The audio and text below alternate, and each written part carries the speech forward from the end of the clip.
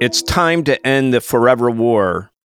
With these words, Joe Biden has announced yesterday that the United States will withdraw all of its military forces from Afghanistan by the time of the 20th anniversary of the September 11th, 2001 attacks against the World Trade Center and the Pentagon. We need a new system. We need a new society. We need to demand that which may have sounded impossible even a few weeks ago, but is not only realizable, but an imperative necessity.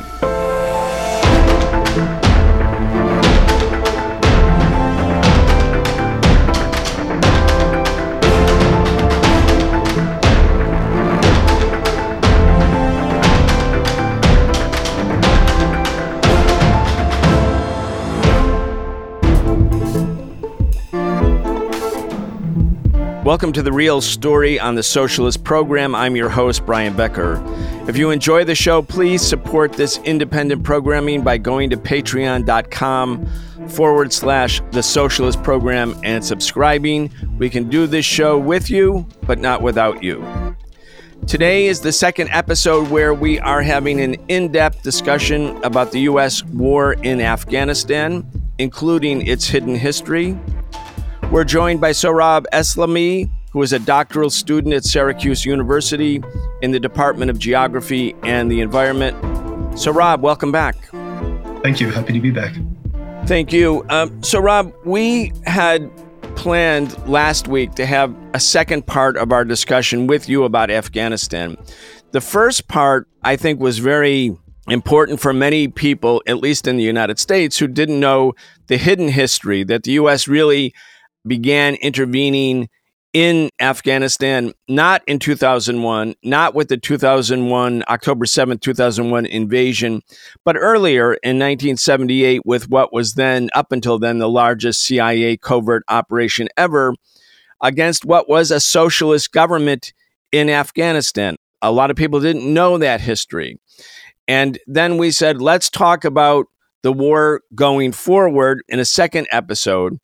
And in the meantime, since our first recording, our great friend and brother, Ramsey Clark, former U.S. Attorney General of the United States, and someone we've all collaborated with, he was a key person helping to found the Answer Coalition in 2001, right after the September 11th attacks. Ramsey sadly passed away, and we had said, okay, we'll wait 1 week. We'll have the Afghanistan show follow up next week, not this week. But then yesterday, Joe Biden made an amazing announcement. He said it's time to end the forever war. The U.S. was leaving Afghanistan. It was not condition-based.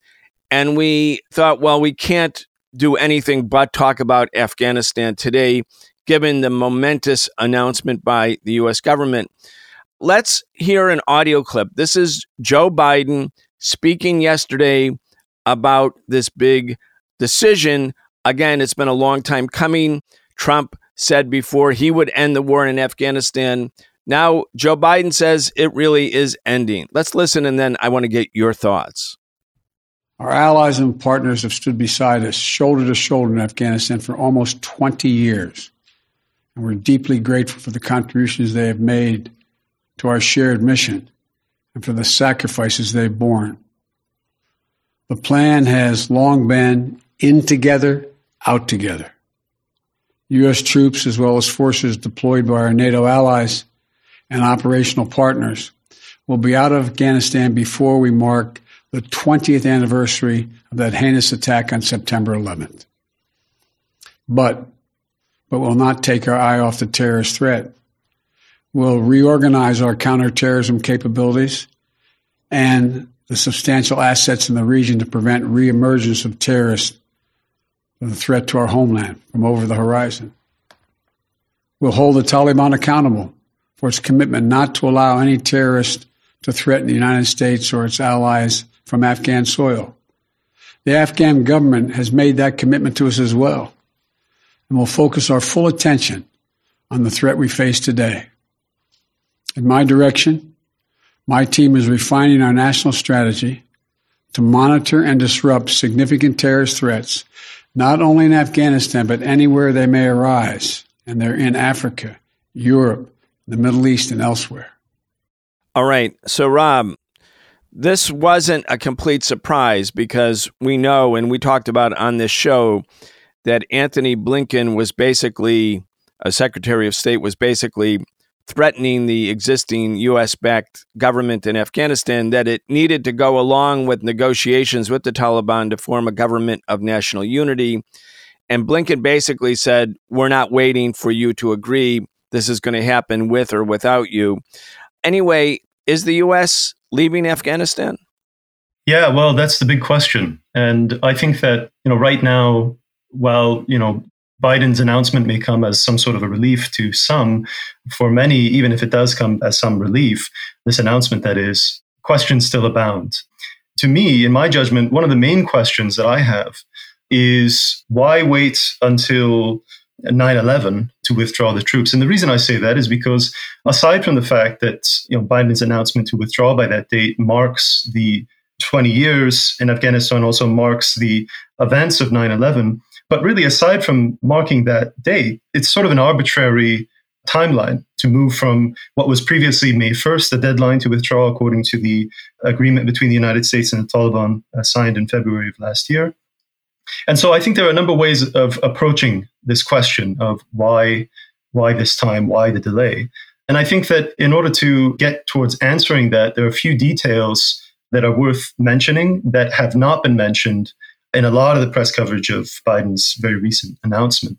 One of those details left unmentioned is the sort of number of private mercenaries, private military contractors who will either remain in Afghanistan or maybe be reduced in number, but questions around that still remain to be answered.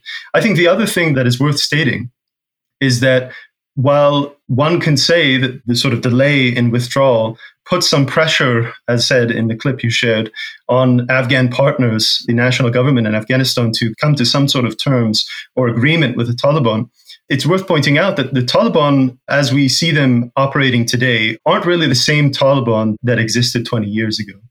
The Taliban, as an organization, multifaceted and represented by many different individuals, has changed quite a bit. And one of the ways you can see that change is in how they've talked pretty pragmatically about the state of affairs in Afghanistan today when interviewed at these various forums in Moscow or in Qatar.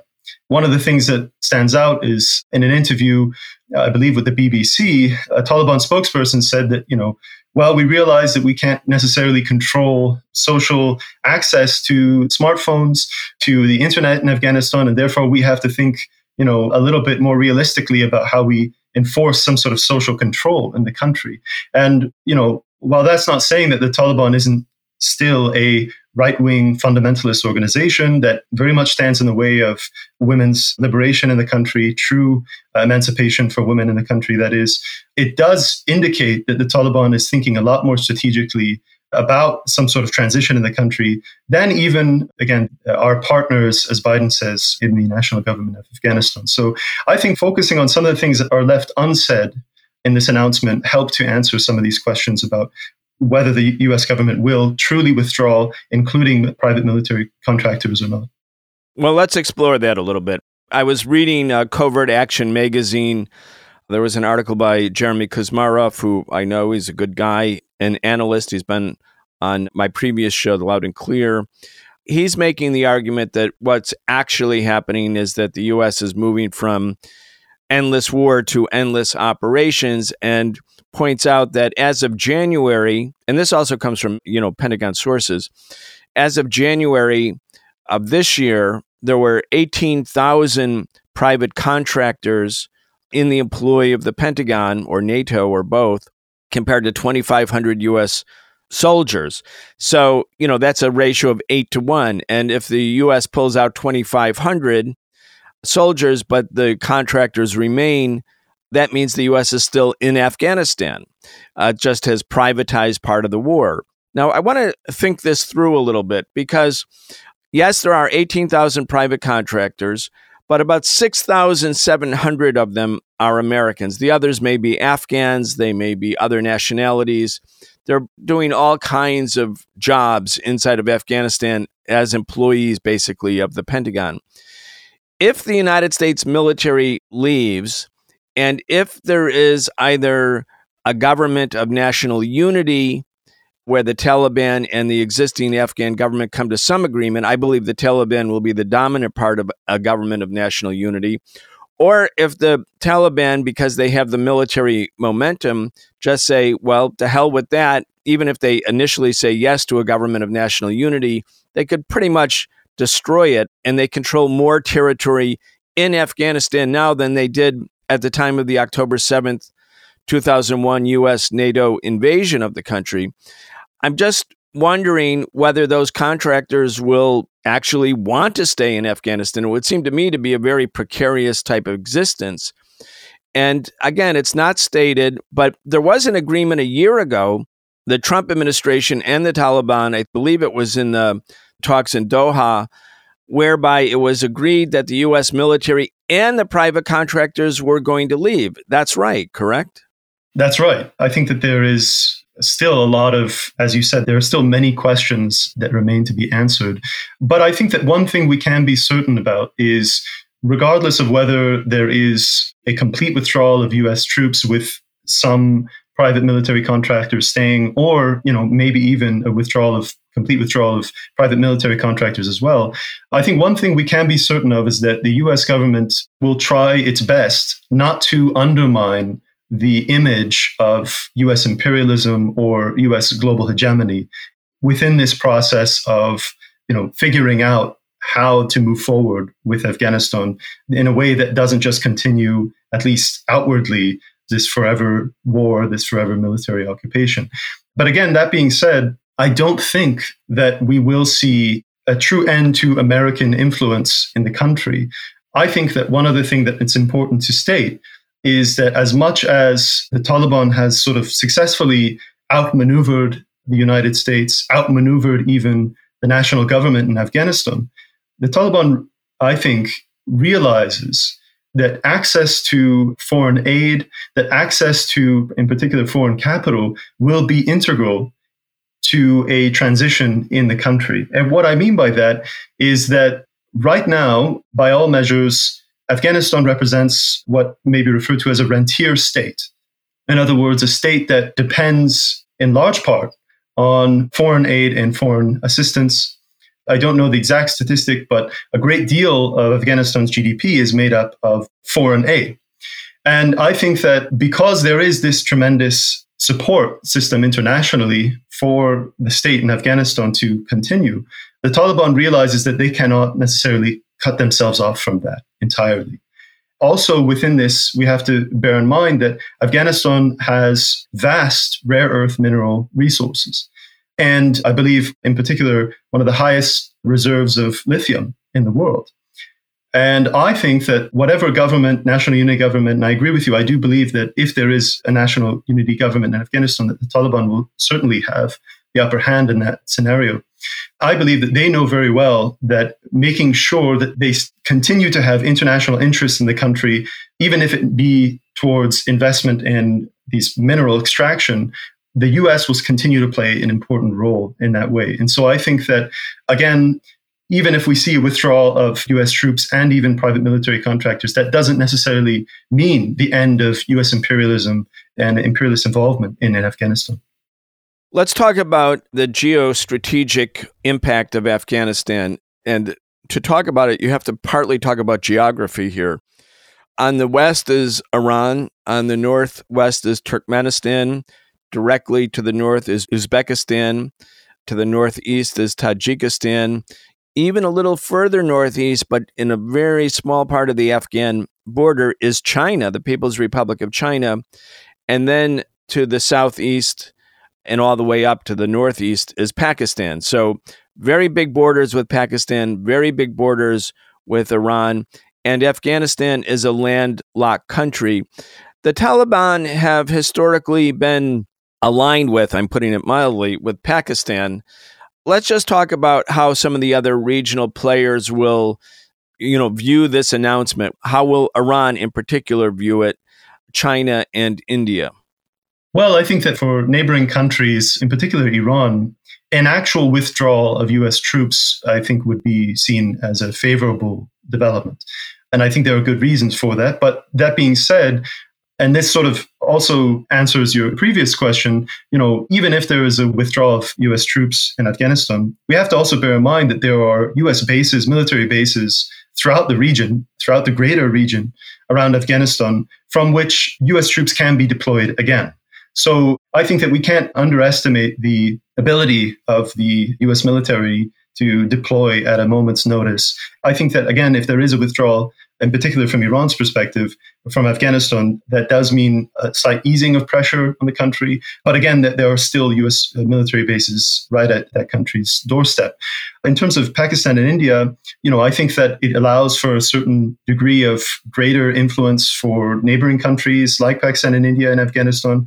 India recently, over the last decade, has been trying to increase engagement in that country, funding a number of infrastructural projects and dams in particular. Last time we spoke, we talked about the recent history of Afghanistan and US interests in the country in particular. And I think it's also worth pointing out that neighboring countries around Afghanistan also have particular interests in the country. And I think that this moment of transition in Afghanistan does allow for them to take advantage of that. At this point, there's nothing really we can be certain about in terms of regional interests in the country.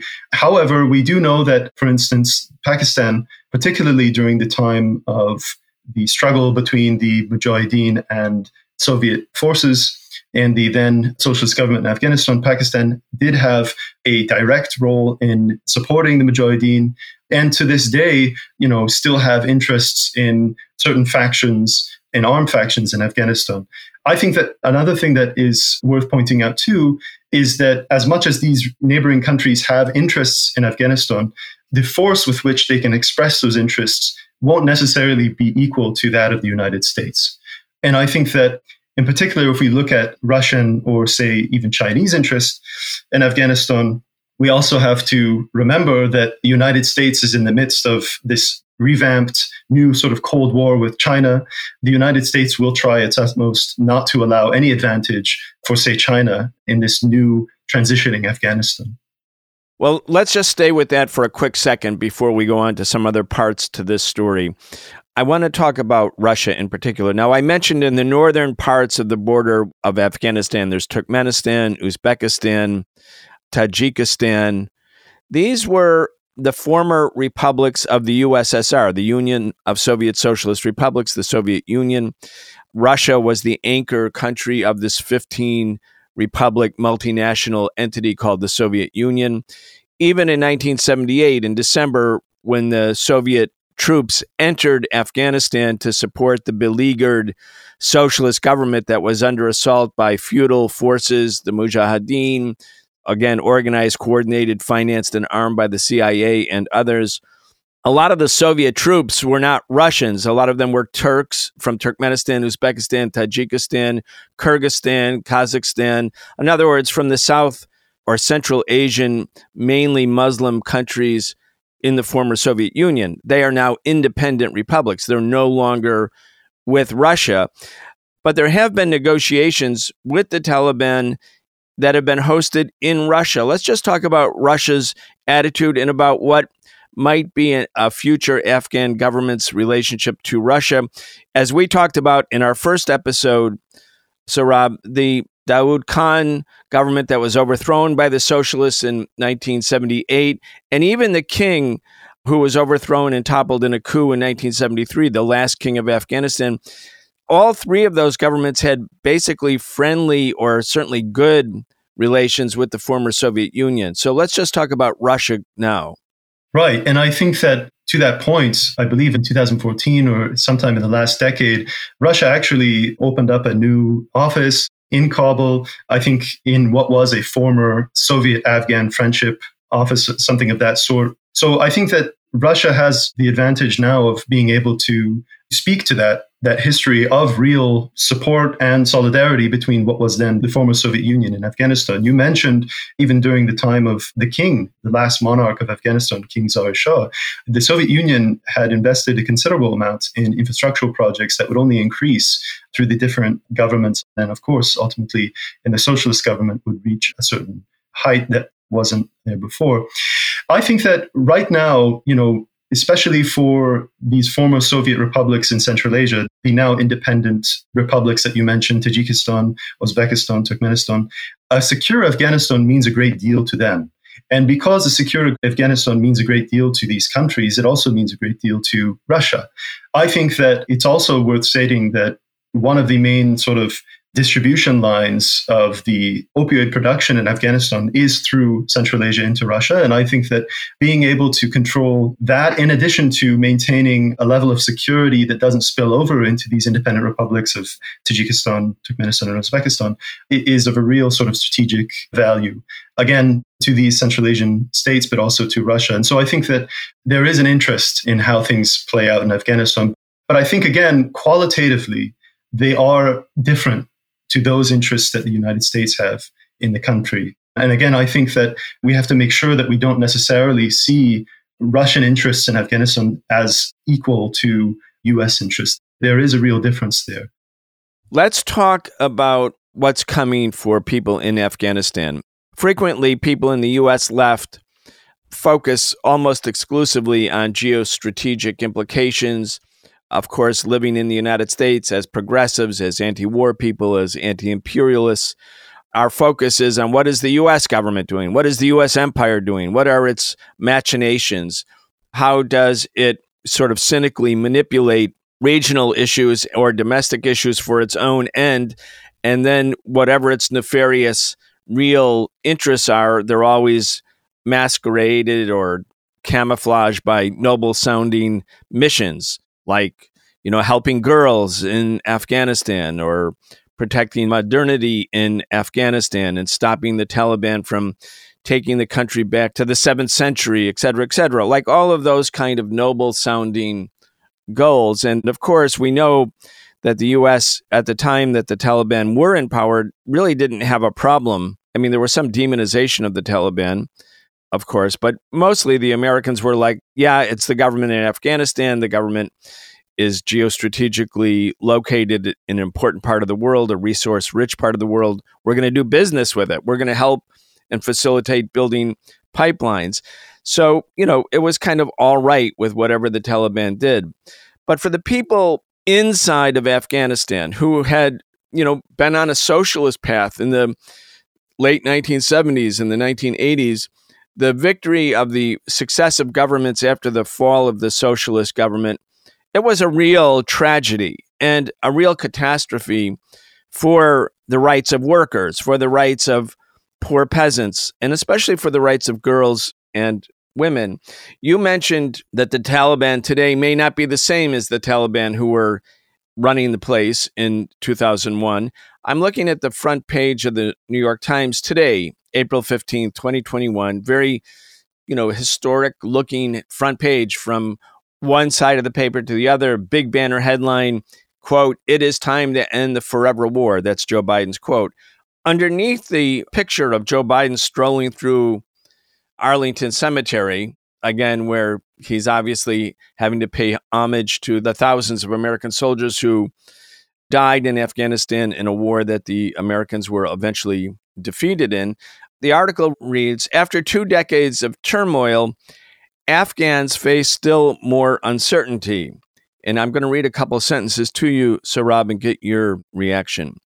Kabul, Afghanistan is the byline.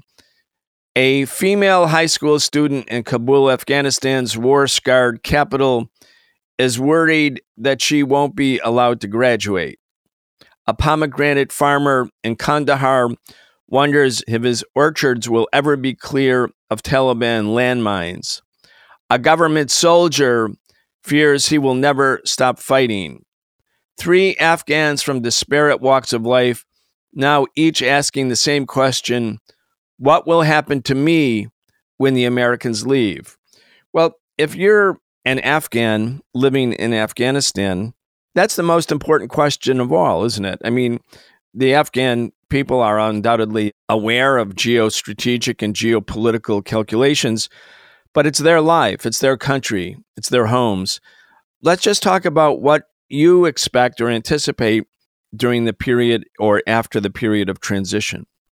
Yeah, I think that's a really important point you've raised because, of course, within popular imaginings of Afghanistan, within popular discourse on Afghanistan, oftentimes it's the voices of Afghans that is completely absent from these discourses and how we think about the country. In other words, we've sort of fallen into this trap of thinking ourselves in terms of, the so-called great game, that Afghanistan is only important or significant insofar as it's a battleground or a stage for these supposed great powers to play out their geopolitical jockeying. I think that, again, this is important to emphasize and stress because it reveals a lot about what is internally happening in Afghanistan, and therefore helps us to think a little bit more seriously about what this delay in troop withdrawal means that Joe Biden just announced. One of the sort of senses that I gather from contacts that I have in Afghanistan, from friends and family that I speak to there, but then also seeing online, one of the amazing developments in news coverage in media in Afghanistan itself is that you see more and more frequently programs where reporters are going out on the street and talking to ordinary Afghans, working Afghans, asking them about their daily issues.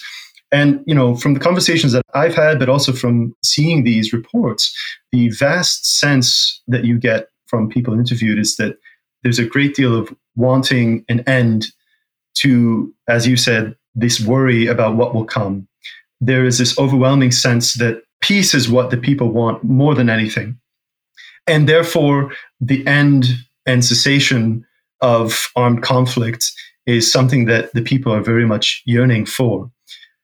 At the same time, it's important to remember that there are still populations in Afghanistan that have good reason to be concerned about what a transition towards peace looks like. You mentioned a young woman who was concerned about her ability to complete her education in Kabul. That is a very legitimate and real concern that, unfortunately, I don't know how that will play out. I think that there is a good chance that, once again, whatever modicum of progress has been achieved, and it's been very small, I would say, through these last 20 years of US invasion and intervention in Afghanistan, that whatever modicum of progress has been achieved during this time for women does stand a real chance of being undone. But then again, at the same time, I don't think that any viable transition in the country can come about unless the Taliban make certain changes, especially with respect to social control and access for women to certain things that in the past they would have prohibited. I think that it's also worth saying that when we look back to this 20-year period, now almost 20-year period of US military humanitarian intervention in Afghanistan, that though there has been some progress achieved for women, it's been largely superficial. That, even now under this national government that is really sort of a puppet regime of the United States, there are still, I saw recently outside of the western city of Herat, there was a woman who was whipped, tribal leaders, for some offense. Right now, violence against women, the oppression of women is taking place under the national government and not even yet under a government in which the Taliban would have a great deal of influence. So I think we have to remember that there are a lot of challenges for the Afghan people to figure out, but these challenges are often exacerbated or made worse in the context of US military occupation in the country. Indeed. And I think this goes back to the dilemma. The U.S. as an imperialist power, again, always camouflages its nefarious interventions everywhere with a noble cause. It's not like, it was 100 years ago, like 1915, Woodrow Wilson could send the Marines into Port-au-Prince, into Haiti, march into the capital, go to the main bank, take all the gold and all the money out of the bank, take it back to the port, get on a ship, take it to New York City and put it in Citibank. They took all of Haiti's money. And they didn't have to say, oh, it's because we wanted to help Haitians do this or that. They just did it because they could do it. And Haiti was going through a period of political instability. And so the U.S. just fortified its own interest through this imperialist intervention. Nowadays, you have to dress it up. Like, because of modern sensibilities, you have to give it a noble cause. So well taken that America really isn't intervening in Afghanistan because they care about girls. But the government that the U.S. helped overthrow, the socialist government that we talked about last week, it did care about the rights of girls. It did care about the rights of women. It did care about the rights of workers and the rights of poor peasants. And so the U.S. government not caring at all about those same constituencies that it says it cares so much about now as a rationale for its own intervention, the U.S. government was the enemy of women and the enemy of girls. And then when you think about dropping bombs and, of course, drone strikes in Afghanistan, there are more drone strikes by America in Afghanistan than any other country in the world. So, like, when your party is being bombed, when your school is being bombed, when you're afraid to go outside, whether you're a man or a woman, whether you're a child or an adult, whether you're, a grandchild or a grandparent, you can't conflate the drone with freedom, because the drone is the opposite of freedom. That's what makes this issue important to talk about, but also complicated to talk about, because the imperialist war is never going to really liberate women and girls. No, and I'll give you a concrete example that speaks to the point that you raised. During the time of the socialist governments, you had real material support. And by material support, I mean systematic efforts by the government to empower women through access to healthcare, through access to education, through these widespread literacy campaigns, which were specifically targeted towards women because, of course, in rural areas, women were the last to be educated. That whereas you see that during the time of the socialist government, and you compare it to efforts in the last 20 years, especially in the years following the US invasion of Afghanistan in 2001, you see a complete change in what support for women's emancipation looks like. After the US invasion of Afghanistan, there's actually a very good documentary. I don't know exactly when it was released, but it was in the early 2000s, or in the 2000s for sure, called Kabul Transit, where they actually they speak with a number of women in Kabul, asking them about recent changes enacted under the national government of Afghanistan after the US invasion. Changes that were done for women during this period were, for instance, providing cell phones for women. Or one of the common stories you hear, emerge from this sort of US military humanitarian context in Kabul is that they created beauty schools for women. Now, these changes, I suppose, under the right government, within the right program, aren't inherently bad things. But what they convey is a complete lack of awareness, a complete lack of knowledge of the context or of the nature of the issue for women. In the documentary I mentioned, one of the women interviewed points out the absurdity of a massive campaign to provide women with cell phones when they don't have access to basic healthcare, when women are dying when giving birth to children in rural areas, that when they don't have these basic needs met, the US and all of these various nonprofits that have entered Kabul that are then championing cell phone use or the prevalence of certain beauty schools in Kabul is really just absurd. And so I think that it is, as you said, so important to reflect back on the recent history of Afghanistan, in particular under the People's Democratic Party of Afghanistan, to really see how absurd current realities in Kabul are, and therefore how that absurdity is directly related to U.S. imperialism in the country. Let's talk a little bit more about the shift or the change as you perceive it. And of course, you won't know with absolute certainty what the outcome will be, but the change within the Taliban. The original leadership of the Taliban is gone. I mean, Omar Mullah is no longer alive. There's been a second and a third tier of leadership. I interviewed the journalist Ahmed Rashid about his book, Taliban, Militant Islam, Oil, and Fundamentalism in Central Asia, which is, for people who want to know more about Afghanistan, I don't know how you feel about the book, but I thought it was extremely helpful and informative. And he spent time with the Taliban. He actually went, maybe it was in the 90s that he was actually living with them.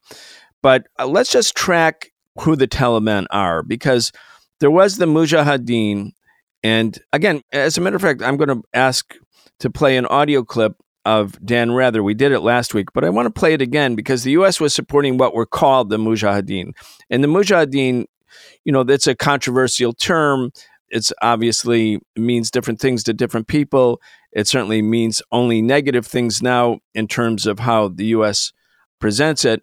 But at the time, the U.S. was supporting the so-called Mujahideen in their armed uprising against the socialist government. And when the Soviets left and the socialist government negotiated an end to its own unilateral or unipolar authority within Afghanistan, other governments came in, and the country also started to fragment. And of course, there were regional military powers. There was the Northern Alliance in the north. The Taliban was an extreme form of fundamentalism. And then when it came into power, exercised this extreme fundamentalism. But it was also perceived, and I talked to Rashid about this, it was also perceived to be less corrupt than some of the other described in American or Western media as the warlord factions. Let's talk about the evolution of the Taliban then, and then your perceptions of what the Taliban might be like now on some of these, let's say in particular on some of the social or class issues. So Rob, I want to get your comments on that. But first, again, for our audience that may not have heard the first episode of our conversation with you, I want to play this clip. It's CBS News, 1980. Dan Rather, the most important news reporter in America at that time, took the place of Walter Cronkite. Here's how he described the group led by Osama bin Laden, or certainly Osama bin Laden was a fundraiser and a spokesperson for the group. Let's listen. We were smuggled into Afghanistan by a young mujahideen. Mujahideen, the Muslim word for freedom fighter, or fighter in a holy war. In this case, as the mujahideen see it, a holy war against the Soviets. A war, they say, that if they get weapons from us or anyone else in the free world, they will win. Well, okay, as we've talked about, that was Dan Rather talking about how the U.S. and the CIA and CBS and all the American media were working at that time with Osama bin Laden and the so-called Mujahideen against the socialist government. But let's go back. Let's put this into perspective. How did the Taliban emerge from that milieu after the collapse of or the end of the socialist government?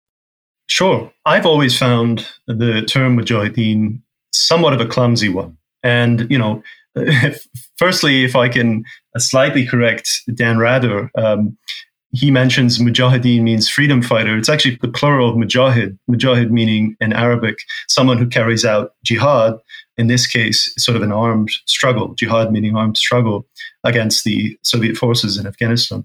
But aside from that, I think that Mujahideen is sort of a clumsy term because it doesn't really speak to, as you said, the multifaceted and the number of different groups that were fighting against the national government of Afghanistan at the time and Soviet forces. The origins, of course, as we referenced last week, the origins of the Mujahideen actually predate the Soviet intervention in Afghanistan, that there are Afghan scholars who have done some research and have argued that the presence of armed fighters against the then government of Dawood Khan were in Pakistan prior to even the Saur Revolution that brought the socialist government to power. Along the same lines, the Taliban emerges also. I think it's hard not to contextualize the emergence of the Taliban within a long sort of history of far-right Islamic fundamentalist sort of organizing and movement in Afghanistan. That goes back to even sort of the founding of, again, in the late 1960s and 1970s, of a wing of the Islamic Brothers, the Islamic Brotherhood, which, of course, originates in Egypt, but you see sort of an emergence of a similar parallel Islamic Brothers movement in Afghanistan. And so there is a sort of a longer history that needs to be explored, really, of these sort of Islamic fundamentalist groups emerging in Afghanistan. So it's hard not to contextualize the emergence of the Taliban within that. The Taliban themselves also, Talib means student. It's also a singular term, Talib meaning one person who is this sort of religious student, Taliban meaning plural. That's another term that is sort of clumsily used, especially in popular discourse in the United States. The Taliban, as you said, when they came to Kabul and when the Taliban government emerged in Kabul, there was a real belief among the people, at least in Kabul, that there is, for all of the religious fundamentalism, for all of the very strict adherence to Islamic practice and the repression against those who did not strictly adhere to Islamic practice. In other words, if you did not have a beard, if women were seen to be uncovered or out in public spaces, that for all of that, there was a certain degree of security and stability. I think you're right to point that out. The Taliban, for instance, as much as we associate Taliban now with, certain aspects of the drug trade, there was a strict prohibition on drug use in Kabul at the time, which I think some attribute also to certain levels of security in the capital. I think that it is true. There is a sort of mixed sort of review among the people of Afghanistan reflecting back on that period. But that's certainly not to say that the people of Afghanistan see a transition to a Taliban government again as something positive. I think that in terms of changes within the Taliban from the time in which in the late 1990s they came to Kabul, I think some of those changes are, again, important to highlight, for instance, in terms of how they see the necessity of changing their own attitudes towards social control and what they would like to see instituted in Afghanistan to make it a more, let's say, Islamic state. I think that there is a lot to be looked at and examined with respect to how we won't necessarily see the same sort of realities that we saw in the past take place in Afghanistan going forward if the Taliban are to take more of a position of power in the government. I have just two more questions, Sohrob. And the first is, if there is a government of national unity, or if there's a government that's dominated by the Taliban or both. Again, we've talked about that long border between Afghanistan and Iran. What do you think the Iranian government's attitude would be towards this kind of government? And what do you expect in terms of Afghan-Iranian relations? Answer that, and then I have one final question for you.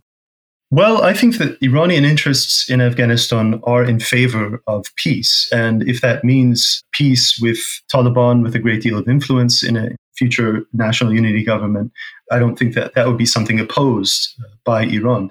That being said, there are important sources of conflict between Iran and Afghanistan that shouldn't be left unrecognized or unacknowledged.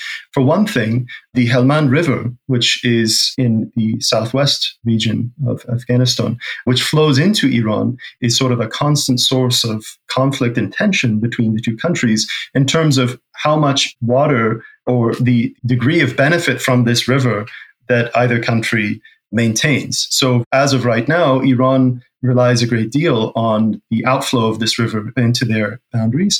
And I think as Afghanistan wants to develop agriculturally in terms of energy, there are more efforts by the government in Afghanistan currently to dam up the river, to restrict water flow down into the downstream neighbor being Iran. And I think that, issues like this are going to be handled tactfully by the government of Iran. And I think that by maintaining some sort of role in how peace is brought about in Afghanistan, that is something that Iran will take into consideration.